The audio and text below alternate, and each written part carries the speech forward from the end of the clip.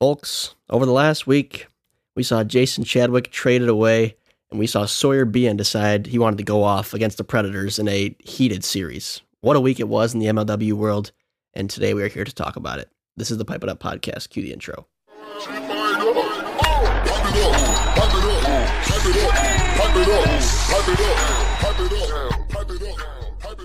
Okay, to start this episode off, we obviously wanted to get into some trade talk first. So with me is my host, Jack Agner, as always. Yes, pleasure as always, Tom. Absolutely, absolutely.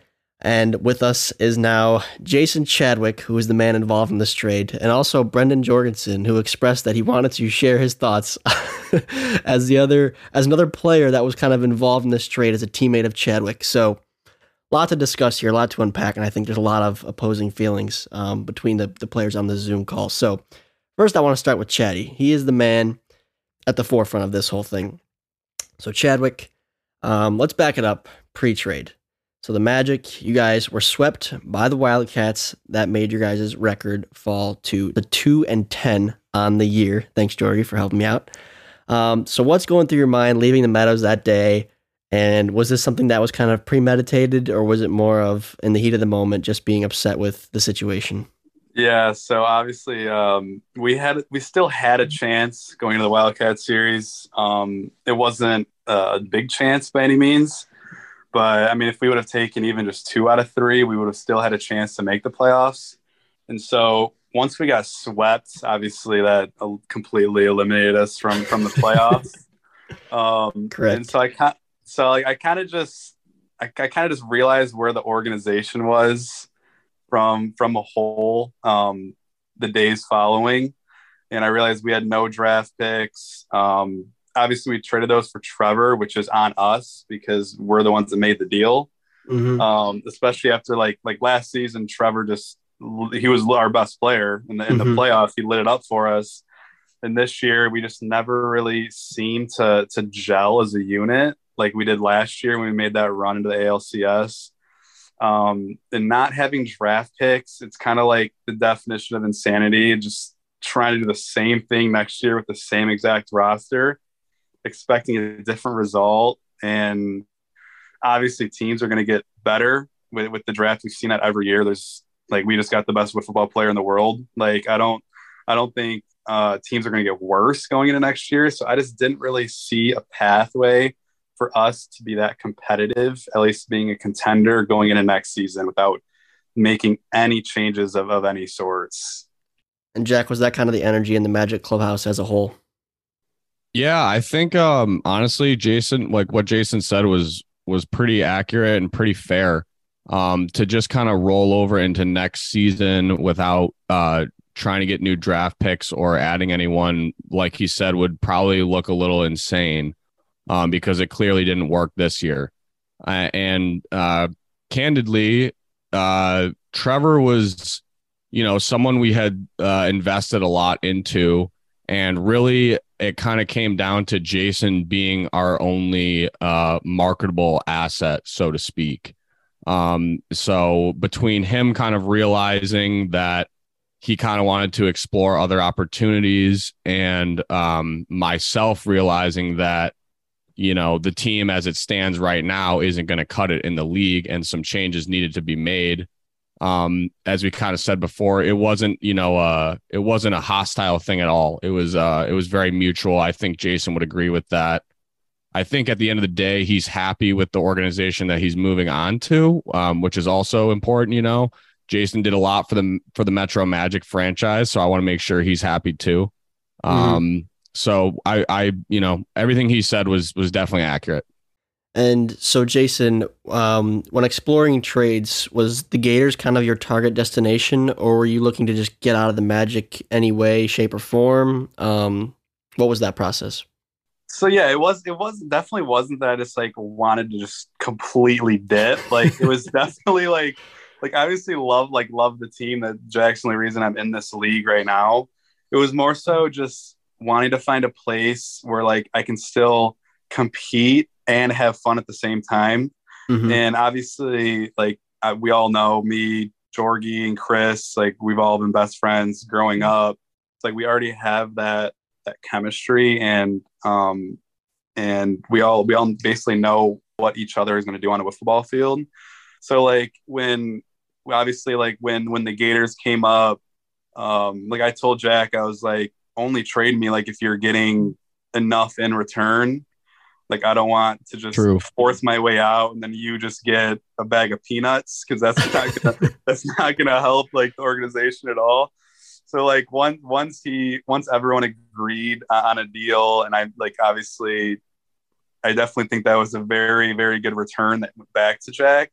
I think it worked out. So it was kind of a combination of me wanting to play for the Gators and it kind of working out for both sides. Yeah, I think it's a good fit for you. It's very similar to, and I guess this creates kind of an awkward situation now, but it's very similar to the same reasons why I sent Trevor to the Magic in the first place, right? Because we were in the same boat as the Magic. We were out of the postseason completely with not a bright future ahead of us.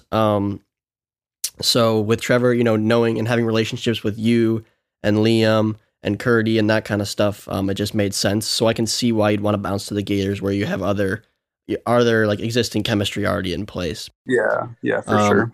So to talk more about the trade now, I guess maybe I can be the last one to speak here, and I'll let Jack speak first and you, Chatty, but more so Jack as the manager of the Magic.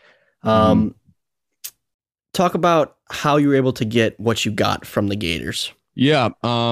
So, I mean, obviously we needed to do something. We needed to move someone to get some draft picks. That happened to be Jason. He also, was willing to part ways.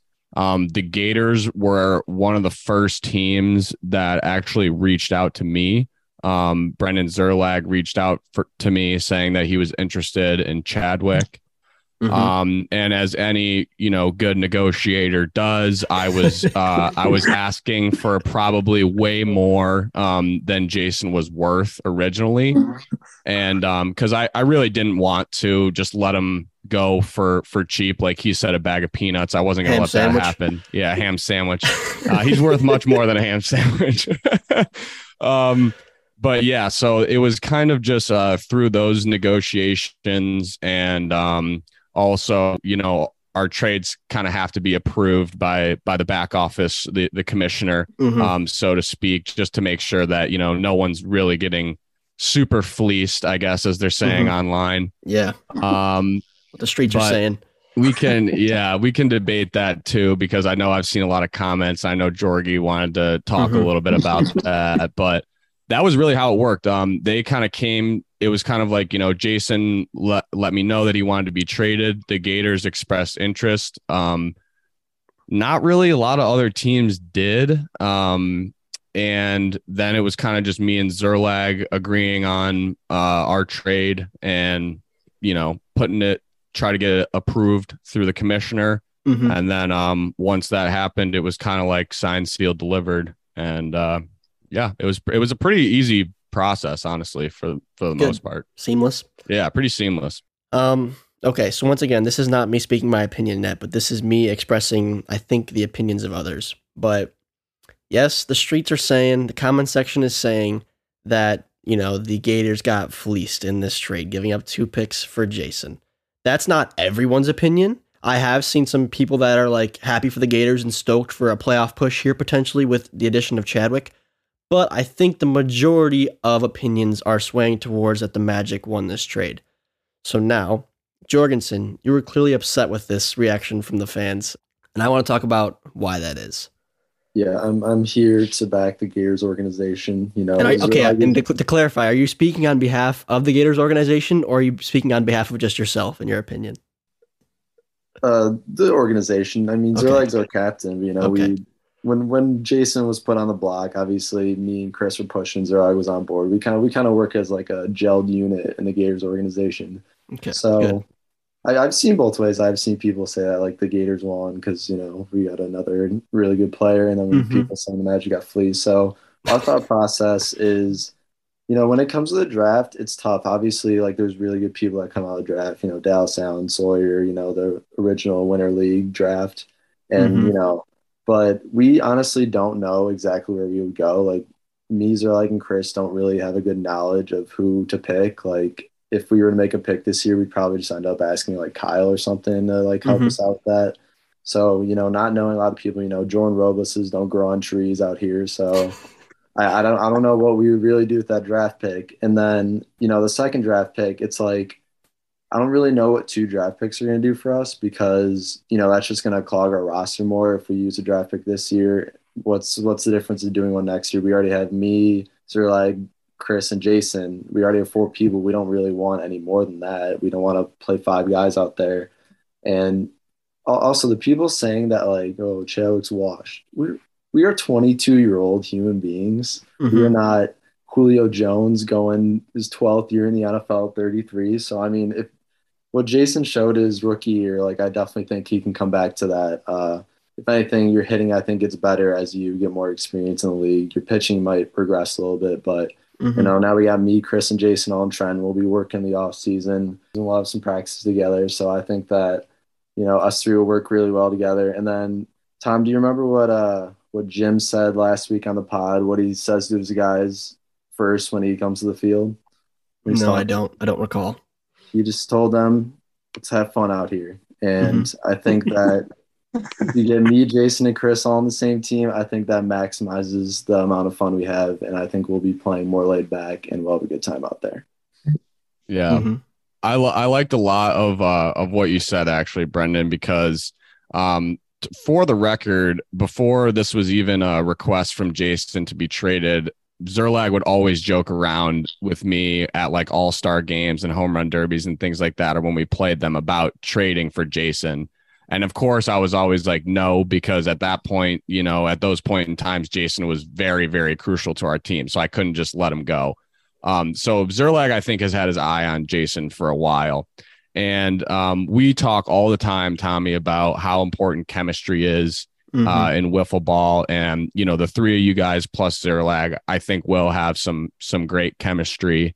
And I thought your points on the picks were interesting for sure. There is definitely sort of a dilemma about, like you said, kind of the issue of roster crowding. So, if you keep having draft picks each year, you're essentially having to add someone and cut someone else, really, which is good in theory, but sometimes those conversations are difficult to have, and you might not actually want to cut someone.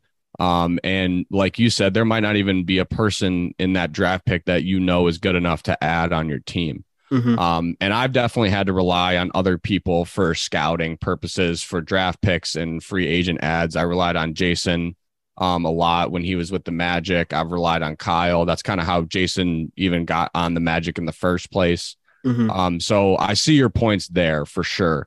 I think that for the Magic, from the Magic's perspective, we didn't really have any momentum or anything to really build off of going into next season. And we kind of just need like a new, fresh look spark. And when I had really originally made the trade, I've mentioned this on the podcast before, but when I originally made the trade for Trevor, I kind of had a similar outlook as you, Brendan, where, these guys, these wiffle ball guys, don't grow on trees. Like there can't be that many more good players. And then what happens the next year is we sign, we get Jordan Robles to like fly in from New York. So to me, it's kind of like, okay, well, if the league is progressing, the league is growing each year, that's something we did last year. What are the limits in the next 2 years? So I've kind of like flipped my mindset on the draft picks. And I was really happy to get 2 of them. And the other thing is, I'm pulling for you guys to finish strong, obviously, but not really that strong because, if you guys don't end up making the playoffs, right, that's a number 2 draft pick for me. So that's huge for the Magic because there's a lot more possibilities. I feel like, between the first and second draft pick as opposed to like 6 through 8, there's good guys there. But that makes a dramatic difference. So I appreciated your points, Jorg. I think those were some good points, but those would kind of be my like counterpoints back to it. Yeah. I think those are also like, sorry, I think if we have in the back of their mind that like we need a draft pick to maybe like, because I absolutely didn't have a great year on the mound this year. But if we have in the back of our mind that like, oh, we need some help pitching, like I feel like that just kind of drains our confidence. I feel like we all know that a staff of me, Jason, and Chris can do quite well pitching. We don't need anyone else. And then I think that Jason adds a really good bat along with like me and Chris. I think that will be just fine. There's also too I want to mention, like, they're not saying like you can't add a player ever. Like you could get a free agent also. There's no telling there. Totally. But McLeod was a free agent. Overall, when looking at it now from a broader perspective and letting the dust somewhat settle on my initial thoughts, these are my opinions now, not the fans, not the streets.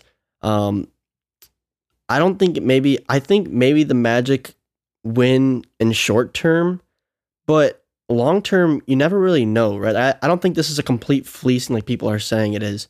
Because people were saying the same thing about my trade last year, and as the dust has settled, I feel like I'm the one who won this trade.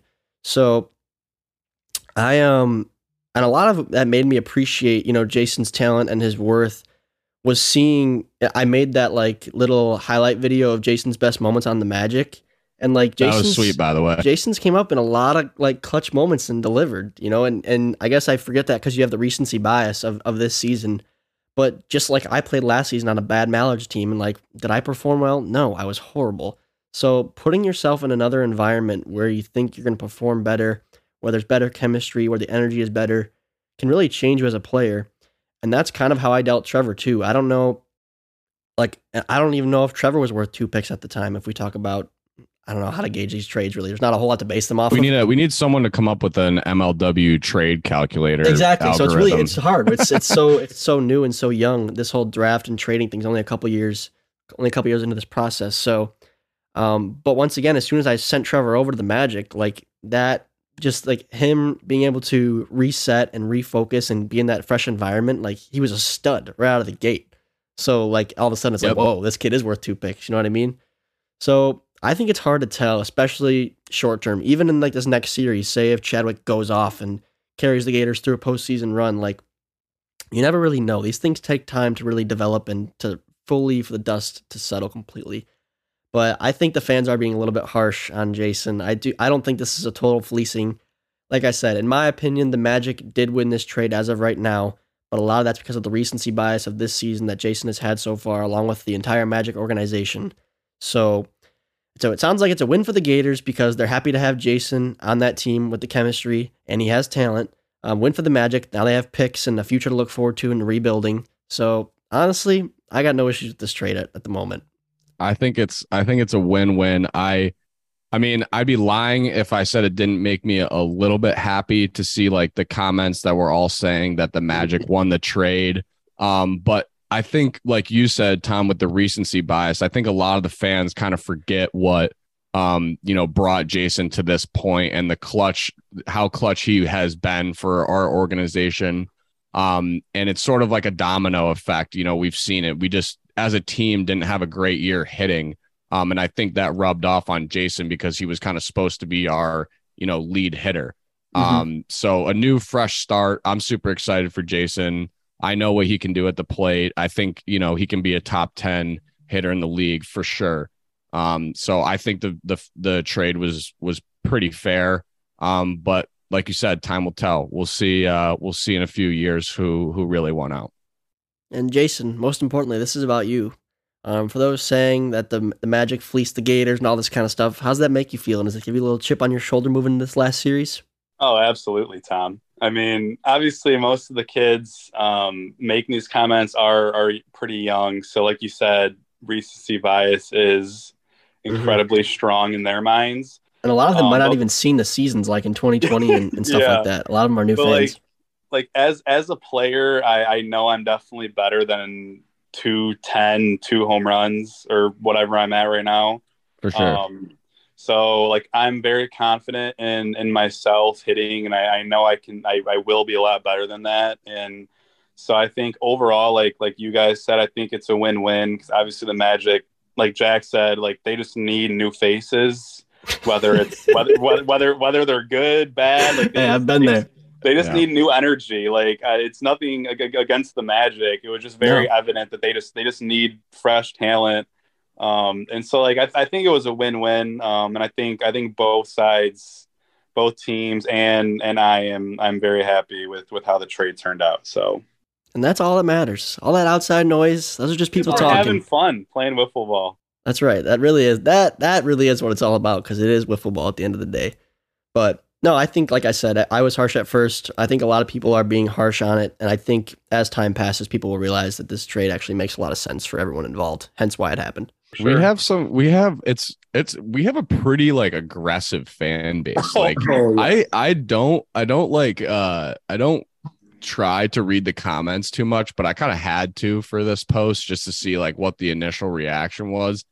And it was kind of amazing to see like how many people, when the Magic, were going downhill, were like, Agner needs to retire, make Curdy manager, like all this stuff. And then this trade comes out and it's like, wow, can't believe Agner pulled this off. Like, what a great trade. Like all this stuff. It's just like completely flipped. It's like, all right, we got to have a little bit of balance here, folks. When the first post was coming out saying that I asked for a trade, I got 58 DMs just in that one day.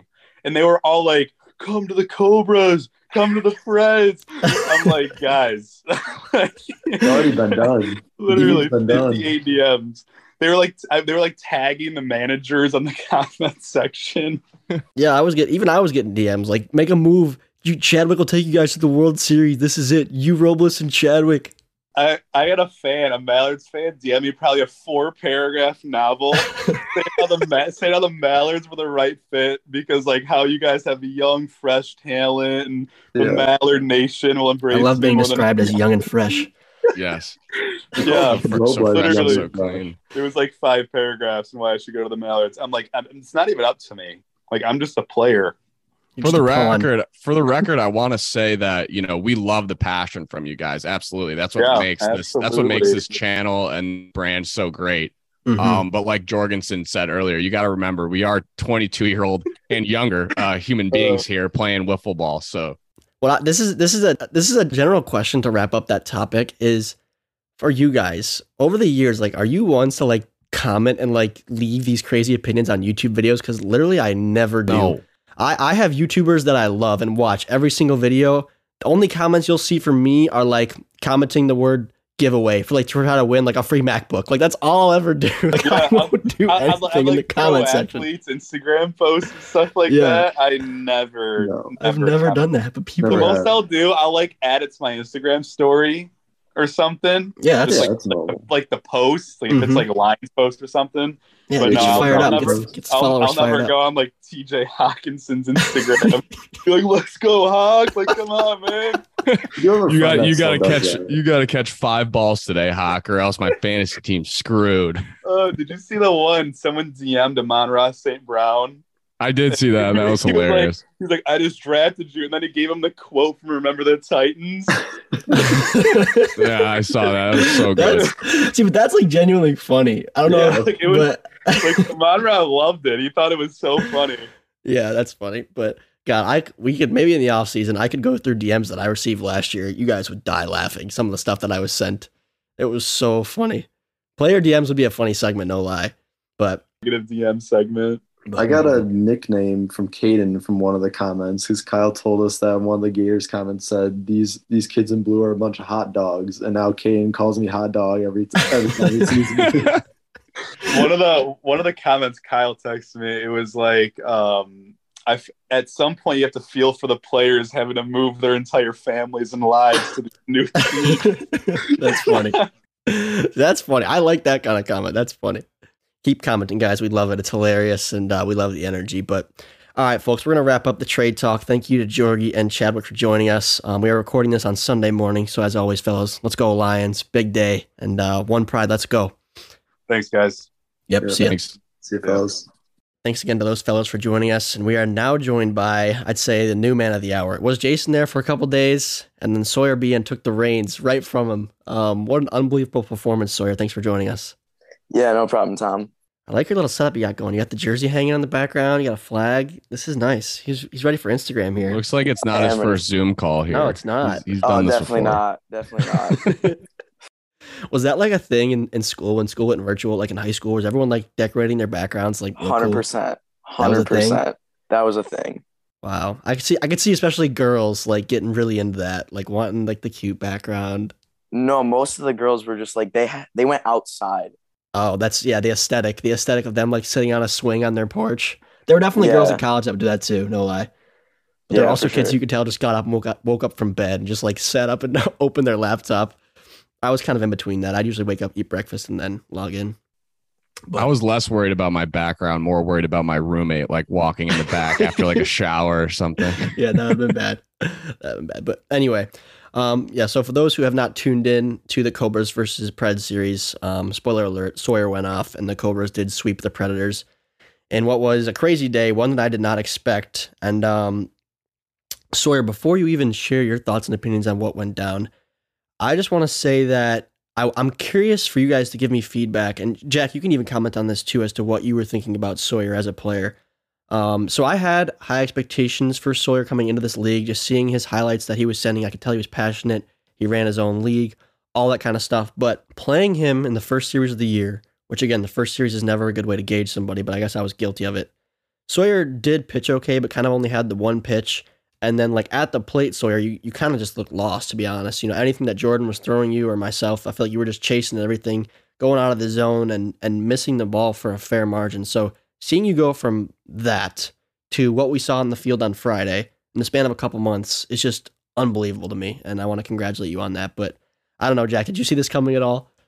Well, I did. One of the few series I was able to play in this summer was actually against the Cobras. So I did get a little bit of Sawyer. And for sure, the pitch, that drop ball is very impressive.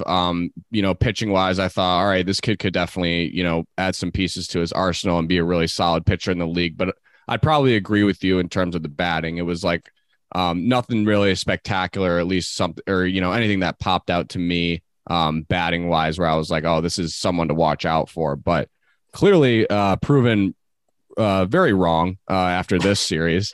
But yeah, it was nice to see you kind of have a coming out party.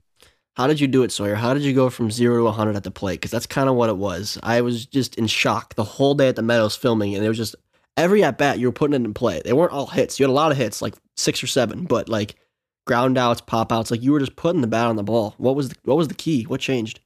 So I just feel like as the season went on, my hitting just kind of evolved, because playing in like 3 different leagues over the summer it's helped for sure. Like in KWL, I feel like that's helped my reaction time just get a little faster and get around to the ball. And then I just feel like over the season, I gained more confidence at the plate. I think against the Magic, I had like 1 or 2 hits. Mm-hmm. And in the one game I hit in against the Cats, I don't think I struck out a single time. And Drew came up to me after that game and he was like, by the way, against the Preds, you're going to hit every game. And that's kind of how my season went. Like he just gave me more and more like responsibilities as the season went on. But that first at bat against Cratch, I was like just trying to pick out his pitches, trying to read what he was throwing to me. And I couldn't see anything coming out. So I was like, okay, he's hitting the strike zone. I might as well just swing through it. So that next at bat, I came in and I think he threw like 1 ball the entire at bat, and then everything else was a strike. So I was like, I'm just swinging through the zone. Mm-hmm. And I hit that ball and I saw it go up. And as it was going up, I was like, that's not going to get over. It's going to drop and like hit the center field fence. And it just kept carrying and carrying. And I saw it go over and I just lost my mind. Like I couldn't believe that it actually went over. But that series, I got a lot more confident at the plate. I feel like my reaction time was up there, because it's a little weird, like hitting an MLW. Like it's not super, it's like fast, but it's like you see it as it's going by. Mm-hmm. It's just you have to get around to it because you're so close. But I just felt like I got more confidence going through that series and into that last game for sure. I'm going to be honest, because when I hear you say like he was throwing a lot of strikes, I was like, it's going to be there, just swing. Like it sounds funny, and I'm sure listeners are laughing at that statement. But I'm going to be honest, Sawyer. I think, funny enough, this kind of what you just said kind of changed my entire confidence and swagger at the plate from last year into this year, because if I haven't already said this, guys, I seem to have regained my confidence in the offseason at these tournaments that we played in, the NWLA tournament and then the UIFs tournament. Because coming into that, I was coming off of a bad season. I was not hitting the ball well, all that kind of stuff. So, and we're 3 games into this first tournament at the NWLA, and we're facing a really good team, national talent on the mound. He's just mowing me down. He's just blowing the ball past me, like these nasty cut fastballs pretty much. And I go up there for like my 3rd or 4th at bat after just getting struck out looking, swinging, just ugly at bats. And I was like, he's just pouring them in. Like, yes, it's moving and yes, it's gas. I'm like, but it's right there. So literally, I'm like, I'm just going to swing for the fences. So I go up there and just take an absolute hack, essentially with my eyes closed, and boom, home run. Very next at bat, home run. And those 2 hit dingers like totally changed my confidence forever at the plate. So anyway, that was just a funny story I wanted to add. So it is more real than you think, because wiffle ball, yes, most things that end up being strikes are starting outside of the strike zones. Like you have to trust your knowledge and trust in like your game sense of like, okay, he's trying to throw a strike here, like get ready to hit. Cause like the ball is moving so fast, like you said, and the distance to the plate is so fast. You really got to just swing banking on the fact that it's going to be there. Another example of that too, and Jack, maybe you have a story to add, but the first home run I hit off of Jonah Heath this season was on like a high and outside slider. And I was thinking to myself, okay, his sliders look so far outside, but if I just swing the bat, like I'm going to be able to reach it because it hits the zone somehow. And sure enough, I reach out and hit a ball over the fence that I didn't even think I could reach. So you kind of have to do that. It's kind of a skill to develop. And I think this was your 4th series of the year, Sawyer. So maybe that's how long it took for you to finally adjust. But I think, even though your at bats were limited up until that point, like, do you think just seeing pitches throughout the year, like, were beneficial to getting to this point? I think it definitely was. I mean, playing Jordan for my first like series, like the first at bat I ever had and the first game I hit in, I feel like I was at a disadvantage there just because I didn't know what to expect. And yeah, I wasn't expecting to hit off of Jordan. And then off of Bonham, it got easier because like his pitches, they move and they're hard. He throws really hard, but like once you catch his pitches, I feel like it's easier to hit. But as the season went on, another thing I noticed is like I was striking out looking way too many times. Like they'd throw a pitch that I'd swing at, then I'd take the next 2 strikes, and I was like, okay, I can't do that anymore. It's better to strike out swinging than looking. And I mean, you can't hit the ball if you don't swing. And I think I've walked, once this entire year. So that's good. I was going through Instagram when that video came out, and someone posted like an interesting stat. I've had 29 at bats this year and I didn't walk a single time. So Jeez. I thought that was kind of funny, but something that I feel definitely helped me was playing in Kalamazoo, just because I was facing a lot of pitchers that are throwing, high, like mid 80s to 90s, like Nate Thompson, Mike Hogan, like all those guys, they throw hard, and you just kind of have to trust your gut and swing through the zone. And most of the time you'll make contact. So that's just what I strive for. I look to make contact with the ball, and then if it gets in the air, it gets in the air. It is what it is, but you just try to put the ball in play. So would you say that, Drew kind of making the decision to shorten up the Cobras lineup and start you in game 1, did that fuel your confidence? And then second part to that question is, overall, what has it been like to play for Drew Davis? Yeah. So as I said before, like the way that the season has gone, like playing for Drew is like, he told us our first series of the year, he's just going to try to hit everyone, get everyone through the lineup, and he's going to pitch all 3 of us. And after we played the Mallards, I was leaving that series, and he was like, Sawyer, just to let you know, you're a number 2 pitcher now. And then he hit me against you guys. I got like a hit or 2, and he was like, okay, you're going to hit at least 1 game a series. Then we were playing Sailor, and I think Drew was the only hit, and Sean walked once, and everyone else was like striking out against Sailor and stuff like that. And I think I grounded out 3 straight times, and I flew out once. And Drew just comes up and he's like, as I'm walking away, he just goes, Sawyer, just to let you know, you're probably going to be hitting at least 2 games. And then Andy said that he wasn't going to be able to make it because he had football or he was at a wedding or something like that. So Drew tells me, he was like, yeah, he was football, wedding, one of those 2. One of those 2. And he just goes, Sawyer, me and you were hitting all 3 games, and then Sean and Barron, whoever hits the best out of those 2 is going to hit the 3rd game. And it carried from there. Another thing was definitely Russell chirping in my ear after that first at bat. So after the first at bat, I had that ugly swing. I think Rudy and Russell both said something. And then I hit that home run, and I was running around the bases and just having a good time, getting hype as I usually do. Then the second game comes along, and I don't know what happened, but a pitch went by, and Russell just goes, "Don't worry, guys, he's not going to hit it." And then I hit it, and I say, "What am I not going to hit?" And he just looks at me, and he's like, "Oh God, dude, you're something." And then he hits a homer off of me. He goes, "I got all game with you," all that stuff. Cratch hits another homer. I was like, okay, got to get out of this. So I got out of the inning. I walked off. I think we got another guy or 2 on base, and I hit another. And I was like, okay, I gotta shut him up now. And I was like, I'm aiming to put this right above his head. I am aiming right above his head. That if I hit it anywhere else, I'd be disappointed. And I hit it right over his head. And I'm running around the base, and I just hear Drew ahead of me, and he just yells at him, "Keep talking," or he's like, "Talk more," or something like that. Mm-hmm. And I'm just like, "What's up now, bro?" I was like, "Let's go." and they did not talk for the rest of the game. They were not talking for the rest of that series. Then the next inning I come up, I think I get 3 outs. I think I walked 1 guy. Then the next inning comes. Kid's got a good memory. Got 1 hitter. I mean, I watched this video 10 times. It was awesome. Oh boy. But yeah. I love it. Yeah. Bask in the glory. Yeah. And I come into that inning, and I'm like, okay, don't screw this up. Because it was my first win, and I got 1, 2, 3, and Warda comes up to the plate, and I go to grip my drop because I threw him, I think it was a full count. And I go to grip my 12-6 drop, and the grip that I had on that ball just did not feel right to me. It's I might hang this. And I snapped it off, and I saw it, and I see it come down. It's almost in slow motion, and I see it hit the corner. I was like, yeah, screaming, losing my mind. Drew comes up. I go to high five Drew, and he just picks me up and hugs me. Yeah, that's the new Cobra Selly is Drew picking you up. I noticed that. Yeah, I know. I was every time I did that, I was trying to shoulder bump him, and he just picked me up and hugged me.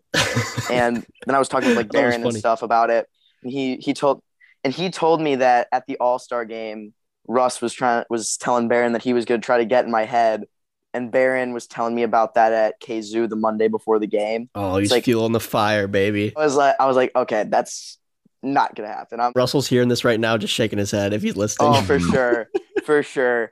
Love you, Russ.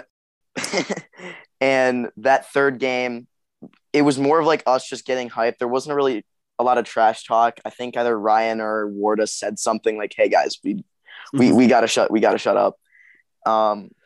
And Cratch was pitching really good, and that's something that I definitely noticed. Is it was he had 2 completely different arsenals for game 1 versus game 3. He was throwing 3 different pitches in the 3rd game than he was throwing in the first, which was kind of tough to pick up on. And then coming in, I think I got a hit, Sean got a hit, and then Drew struck out. And I'm coming up, and I think it was just first pitch, and he quick, and I'm I'm swinging. I'm going to strike out here, or I'm going to get a hit. It doesn't matter. There's no in between. I'm not loading the bases. I'm going to walk it off here. And I hit it. I touch the base, and I see them bobble it. I'm like, crap. They might get the out here. And then I see them bobble it, and Sean touches home, and we just lose our minds. That video where there's a camera above our heads, Gus had. Oh, that was cool. Yeah, Gus had the phone. Gus had Drew's phone, and he sent it to the group chat that night. I probably watched that video 10 times. That was so cool. But after that series, we gave them high fives and stuff. I've never seen a team leave the field as quickly as they did. I mean, they were 7-2, and you just swept them.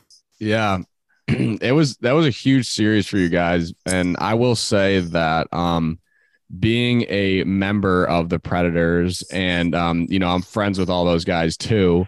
That was always kind of one of our plans when playing the Cobras, was to get a little bit more chirpy and chippy than most other games. I don't know. It's always a rivalry with the Predators and the Cobras, but we felt that Drew at times was especially susceptible to maybe some trash talk, some lighthearted trash talk on the field. And this was kind of like the first game I feel like the Cobras ever really as a team, but also, had someone on their team to kind of like give it back even more. And you saw it in the Preds, like you said, Sawyer, they kind of stopped talking. And then game 3, even though Kratch was low key throwing a gem for most of it, they just seemed deflated. They just seemed very deflated. And it kind of like took the wind out of their sails. So, I mean, you obviously played well throughout the whole series and that had a dramatic impact on it. But I think the game within the game played a large factor into completing the sweep for the Cobras, because it just didn't seem like the Predators had much energy out there in game 3. Yeah, I mean, that was the first time that Kratch has really been like hit like that all year long, starting right away in game 1 when Sawyer hit the 3-run shot. So I think that was an adjustment for them, and a lot like the Eagles, Jack, that may be good for the Preds in the long run to face some adversity like that before. Because there's a very good chance that these teams could end up facing each other in the postseason.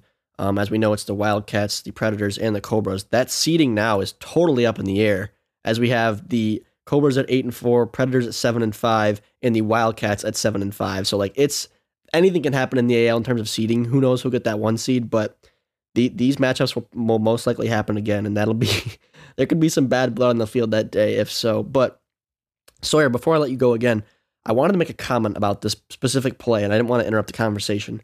You mentioned that walk-off hit you had, Sawyer, and that was the ground ball up the middle with only 1 out, right? And I think this is a situation where, which I know, Sawyer, I guess you don't really have baseball experience either, but most of the Preds, besides Ryan, do not have any baseball experience whatsoever, right? And like, it kind of plays into their favor. Like, Alec has that aggressive base running tendency that like a lot of the traditional baseball guys don't have, all that kind of stuff. But this specific play, I felt like it hurt them. And I think had that ball been, even with the bobble, but fielded cleanly especially, had the ball been directed straight towards home instead of trying to get that out at second base, there was a chance I think that Sean could have been thrown out there. So that was only the second out of the inning at second base. And right away you hear Kratch going, cut me, like 4. But Warda, like, not having that in his head at the time, like, is thinking, okay, I gotta just step on second base and get the force out, like, not understanding the situation. I think that cost the Predators in that exact moment. I wanted to bring that to light. So just a cool little tidbit if you guys didn't notice that.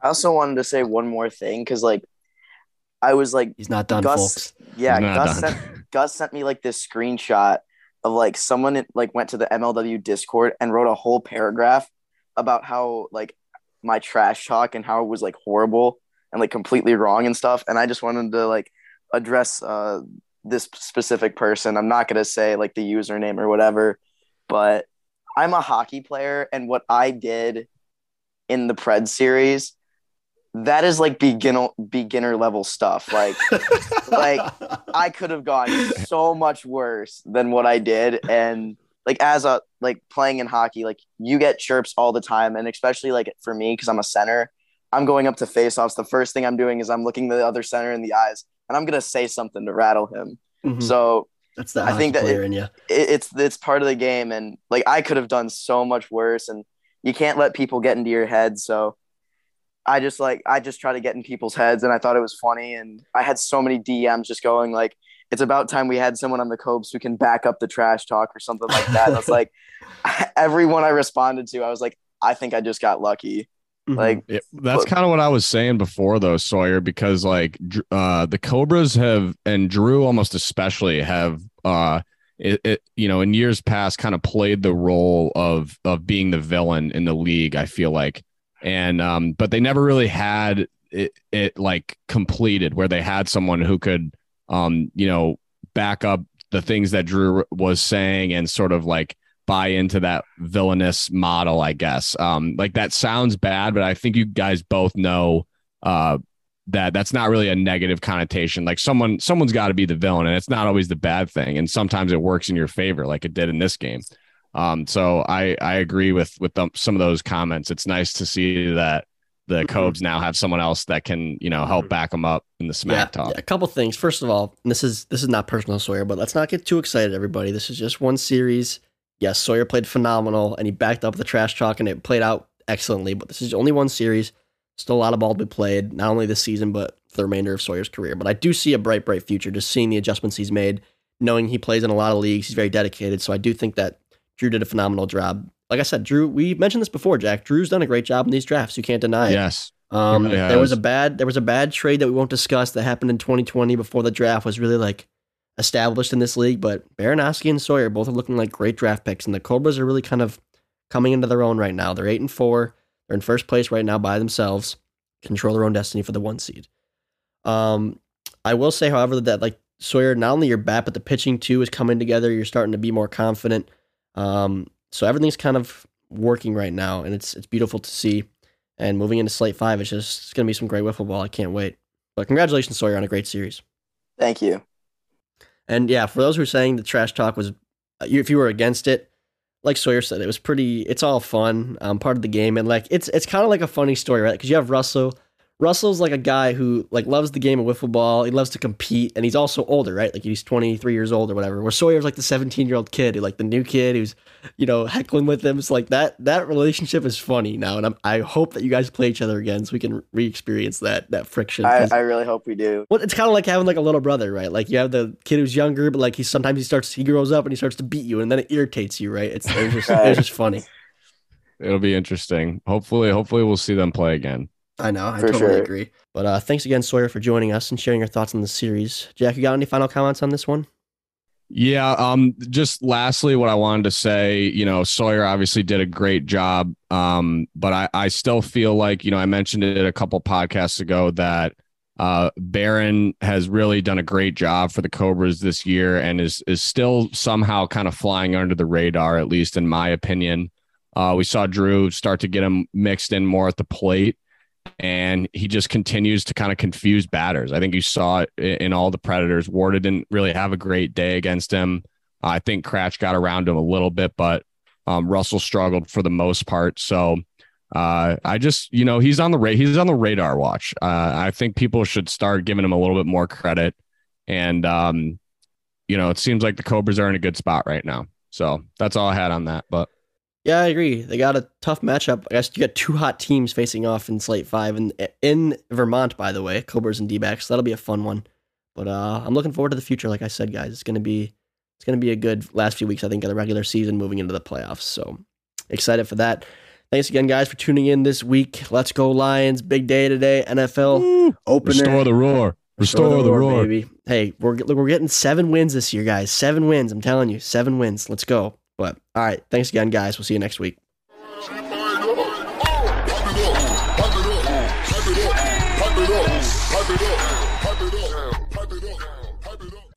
All right, you good? I know we want to get into the segments and stuff like that, but this week with the trade and the series, I feel like it was just too much, and I don't want to talk for. It's game time in 5 minutes, baby. This is action packed, dude. This was a good pod. I feel like this one's gonna do really well.